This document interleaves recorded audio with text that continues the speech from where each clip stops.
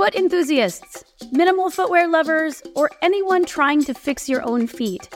I'm heading to North Carolina this May to lead a live, in-person, 3-day retreat all about feet. I'm going to be at the Art of Living Retreat Center, which is up in the mountains of North Carolina. It's so beautiful there. And are you ready to hear what I'm calling it? The retreat is called Healing Your Soul, a stepwise approach to building forever functional feet. That's so good, right? If you want to learn all about how to take care of the muscles, bones, joints, fascia, and nerves of the feet, and learn how strong feet and ankles relate to sustainable hips and knees, this event is for you. In addition to the classroom and movement time with me, you're on retreat. So there's delicious meals, a nature-rich campus that you can explore on foot, and plenty of time for rest and relaxation, all included. A retreat is a perfect way to care for yourself in the moment, but also in the future. You are coming to learn a massive toolkit of information. So whether you're a competitive runner, a dynamic ager, or a healthcare practitioner, this is a weekend full of movement for you and your feet. And like I said, you're going to leave with a toolkit and a big swag bag that you can use to train your feet for life. For more information about the movement sessions, the food, the center, head to my website, nutritiousmovement.com/retreat. That's nutritiousmovement.com/retreat.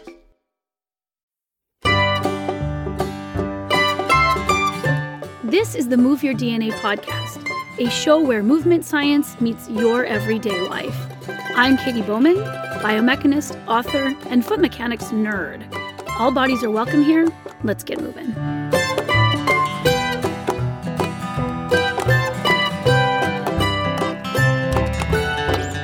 Hey everyone! This episode is coming out the final week of April 2022. April, as some of you may know, if you've been hanging around here long enough, is National Foot Health Awareness Month. Yes, you do need to give me a present.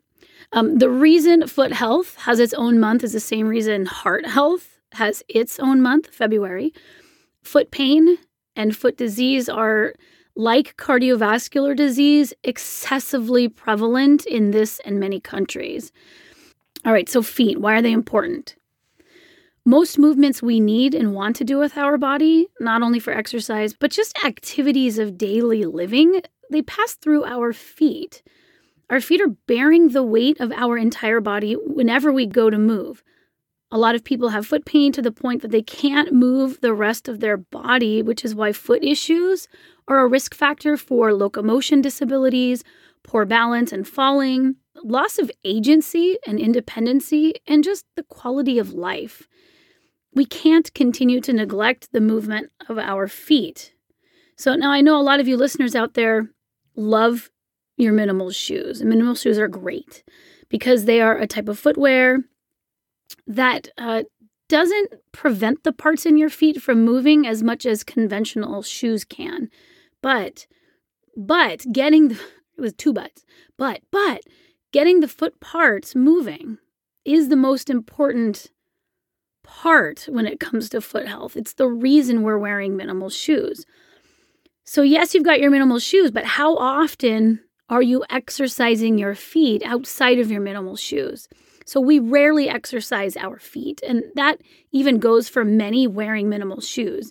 Minimal shoes get you more movement, and yes, in that way, when you wear them, you get more foot movement. But I'm also talking about targeted exercises for dealing with the way that you've used your feet in the first hunk of your life, and also the way that you continue to load them throughout your life. Our feet need this deeper strength. They need deeper mobility, and they need better stability. So I've written 2 books all about feet and the exercises that the feet and the legs need to restore strength and mobility, mostly to give people information about the super simple ways that they can actually control where they place their weight upon their feet, as well as how to strengthen their feet to better withstand the load of their body weight during different activities. And that includes standing, getting up out of a chair. Like, where are you putting the load on your feet? That matters. This is all to reduce pain, but it's also so that you can get more movement. Feet are the gateway to so much movement or to moving more, and that gateway currently has a closed gate in front of you, dealing with your feet opens that door so you can move more of your other body parts too. That to me is much more my intent when I spend time writing books or creating other resources about foot care through exercise. So I started wearing minimal shoes back in 2008, 2009. They were Vibram 5 fingers. That's the glove-like shoe. So they were very flexible and thin, very minimal as far as materials go. And I was just thinking about them the other day because someone asked me about my first ever long walk, and I thought about it, and I recalled that it was this hike that was a couple hours outside of Portland, and it wasn't that long ago. I mean, it was the same time that I started wearing minimal shoes, so like 13 or 14 years ago. But what I remembered about the walk actually wasn't that it was my first long walk. I hadn't stored it in my memory bank as my first long walk. I mean, it was 12 miles. It wasn't that much distance to me now, but at that time, it was the longest walk that I'd ever done. But the reason this walk stood out for me is because it was the longest walk I'd ever taken wearing minimal shoes. And then I remembered that I had written a blog post about it because this walk was a killer, not because of the distance, but because of the trail's substrate. This walk was on a slate-covered trail. So having a blog is sort of like having a diary, only one that everyone can read and comment in, telling you things like, "You're great, keep on writing," and then signed by someone's actual name, and also things like, "I hate everything about you, and you obviously don't know much, and you're a bad person." Signed someone's anonymous account with a picture of a cat. So here's a fun fact about me. I don't actually have a journal or a diary. What I write, you get to see, and in this case, revisit. So I'm going to pull out what I wrote about that walk over 10 years ago. My Vacation by Katie Bowman. In addition to hanging out with my sister's what felt like 37 kids while on vacation, I also hiked my butt off. I attempted to wear my Vibram 5 fingers or shoeless shoes throughout my entire vacation, something that was going quite smoothly until my most fit friend, Karen, suggested a 12-mile hike up behind the Columbia River. I was totally in. What a great chance to take my 5 fingers into the rough. This wasn't my first time wearing my super minimal shoes. I had already logged hundreds of shoeless urban miles on the asphalt and concrete of my city's sidewalks, and that's why I was completely unprepared for the fact that I had to tap out around mile 4. Starting off on this slate trail, and yes, I said slate, my flexible feet felt awesome. I felt so healthy, so biomechanical, so smug. My feet were mobile while walking just as they were designed to be, and I could feel every lump of dirt and pebble and ow, slate, ow, jabbing into my ow foot with every step. So I toughed it out until I realized that while I had slightly increased the flexibility of my foot over the last year by wearing more minimal shoes, my intrinsic muscles, these are the muscles between the bones of my feet, hadn't really been stretched or strengthened much due to the artificially flat and debris-free surfaces that I had spent most of my time walking on. The mobility of the foot is extremely complex. The foot's 33 joints allow the foot, say 8.6 times 10 to the 36th power number of unique positions. And just in case math isn't your thing, this means that there are more than a zillion trillion movements that your feet can do. So textbooks note and label 6 motions of the ankle, but it's the parts of the feet that give them potential to move into so many different shapes. The foot's ability to deform over the surface it's walking on is a method of data collection for the body. The way the foot deforms to a surface creates a picture of what is underneath the foot. A foot creates an image, in the brain as to what's underfoot that helps the rest of the joints move to balance the body's center of mass, position itself well over the surface's contours for optimal balance. When the feet are stiff and weak and constantly in shoes, which is partly how they became that way, the body's center of mass isn't free to adjust itself in subtle ways. Instead, you get lumbering, lurching, and unbalanced movements. So I know all of these things in an academic kind of way, but what I hadn't really experienced was taking my new foot muscles, new because they had never been over so many rocks for such a long distance, on a long off-road hike that challenged the toughness of my feet. My feet were baby feet. These muscles had never been used before and were experiencing fatigue. You wouldn't make a newborn walk a long hike, but that's what I was doing. After 3 miles, I felt like crying with every step pushed into these tired and sore muscles. My solution was swapping shoes. Thankfully, I had packed another pair. Still flexible, light, and no heel, but I could finish the hike in them. These stiffer bottoms reduced the amount of movement the terrain was creating in my feet, and I could walk 9 more miles, no sweat. So my ankles and regularly used foot muscles were fine. It was just the little guys in between my foot bones that were so tired. They had never been on a walk before. For the rest of my 10-day trip, I hiked miles in the Olympic Mountains and walked tons all around town. There was a huge difference in the muscles used on urban terrain, flat and hard surfaces, as compared to the natural terrain with rocks and uneven ground. And if you can't tell, if you're in nature, just use comedian Demetri Martin's definition. Hiking is just walking where you can pee. Oh, and P.S., I peed a lot in the woods, just because I could. I love all those purposeful squats. Just a note here from 2022. Doesn't this read just like a diary? I mean, this is a lot of loves and a lot of too much information. Okay, back to the article. Other notable mentions were my post-walk super open hips and hamstrings, and I didn't even do any stretching. I just let the natural movements be my program and unwind my body under the clear blue sky. And I have 0 menstrual cramps. Hello, open pelvis. And here's another side note. Back in 2022, while this is probably also too much information, although it is on my blog, this was the first time I had really deeply moved my feet, as I just said. And yes, 13 years later, the effect on my menstrual cramps, as in they went away and never came back after this walk, has persisted. So I could say more on that, but this episode is all about feet. So back to 2010 or whatever. There is a very large barefoot movement happening now, which is a wonderful thing. However, we have a habit of picking a natural habit and jamming it into our unnatural lives. So long distances on cements or asphalt. And this takes the thing that we want, like more natural foot movement, while also creating unnatural loads that in many cases can create fractures and overloaded foot bones. So train smart.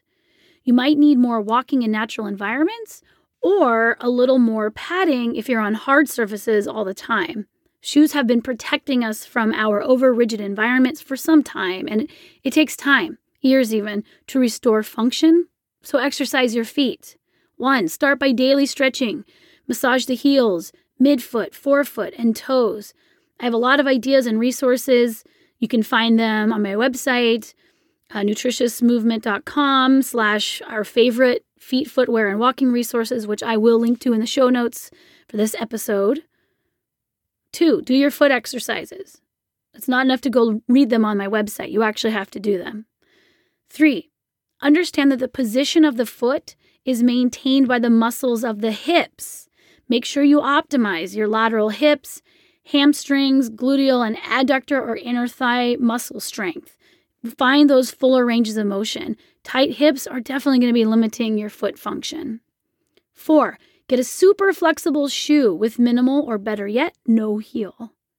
5, before jumping into non-shoe shoes, deal with your whole body alignment and gait mechanics. Podiatrists are seeing an increase in forefoot fractures from people transitioning to minimal shoes, and a lot of times they're just not mindful of how they're carrying their whole body above their feet. So learn more about that. 6, if you get non-shoe shoes, Be a walker first. If you do choose to run, build up your walking mileage and do your exercises before running in them. 7. Log some miles on a natural surface with elevation changes and rocky obstacles to get even more of your walking parts moving. The urban jungle is not a natural walking surface, but the good news is we've got all sorts of foot coverings now to fit your specific needs, no matter where you're walking. Hiking in minimal shoes can yield amazing results. For all of you body nerds out there, this is a way to get more of your body and your brain moving. The end. All right, friends, thank you for strolling down my pokey memory lane with me. So here's just my final thoughts. Last summer, I took a hiking vacation in Montana with my sister. It was amazing. And we met a new friend, Claudette. Claudette, if you're listening, this episode was for you. Because we were all talking about how to pack to hike in a new place. And I brought up shoes, right? Like, I love shoes and feet. Shoes are the hardest for me to pack when it comes to hiking in a place that I've never been before. Because I really prefer to hike, even backpack and even go longer distances in really minimal sandals, even for difficult terrain. But substrate really matters. So I noted to Claudette and everyone else that we were with that websites like AllTrails could really use substrate descriptions because without those, I'm never certain which shoes are best. And the story I just read is exactly why I would want not a rating, but a description. Trails are sometimes made with the assumption that everyone will have thick and tall boots or boots covering your ankle, right? So to be on a slate trail, all of those little pieces poking into my covered, but essentially sort of bare feet in the sense that I can feel everything coming through the very thin sock-like coverings of Vivo Barefoot. I once hiked on a trail in New Zealand. This was just a few years ago. And they had covered the entire trail in old window glass. It was a way that they were recycling their glass. And it wasn't glass that was sharp so that it would cut you. It wasn't like they threw beer bottles, all over the trail. It was cubed glass, and it was fine for anyone in maybe what a conventional hiking shoe, in hikers, in the shoes that you're supposed to wear when you're out there hiking. Some substrates are really slippery.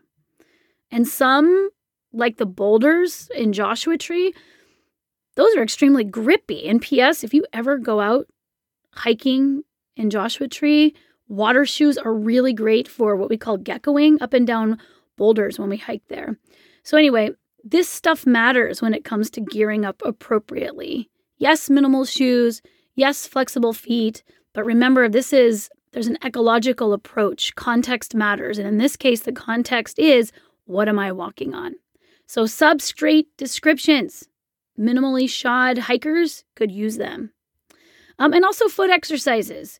Just choose 2 or 3 and do them every day. These fit so well into standing around and doing other things like recording a podcast, for example. I've been stretching my ankles and toes for the last 20 minutes, which is why I'm better on audio than on video. And here's another healthy foot move from Dynamic Aging. Can you lie on your back and grab your feet? There's a foot move that's really more about your hips and your spine. A big contributor to poor foot health, people can't reach their feet anymore, which means they can't tend to them. They can't wash them. They can't take care of their toenails. And then it leads to this whole other thing of needing slip-on shoes and not shoes that tie. And so now you're in footwear that's associated with more slips and falls. But anyway, mobility. Without it, we've got issues on both the outside and the inside of the feet. So get on it, people. Or get off of it. Get off them, get to them, whatever. Let's go outside.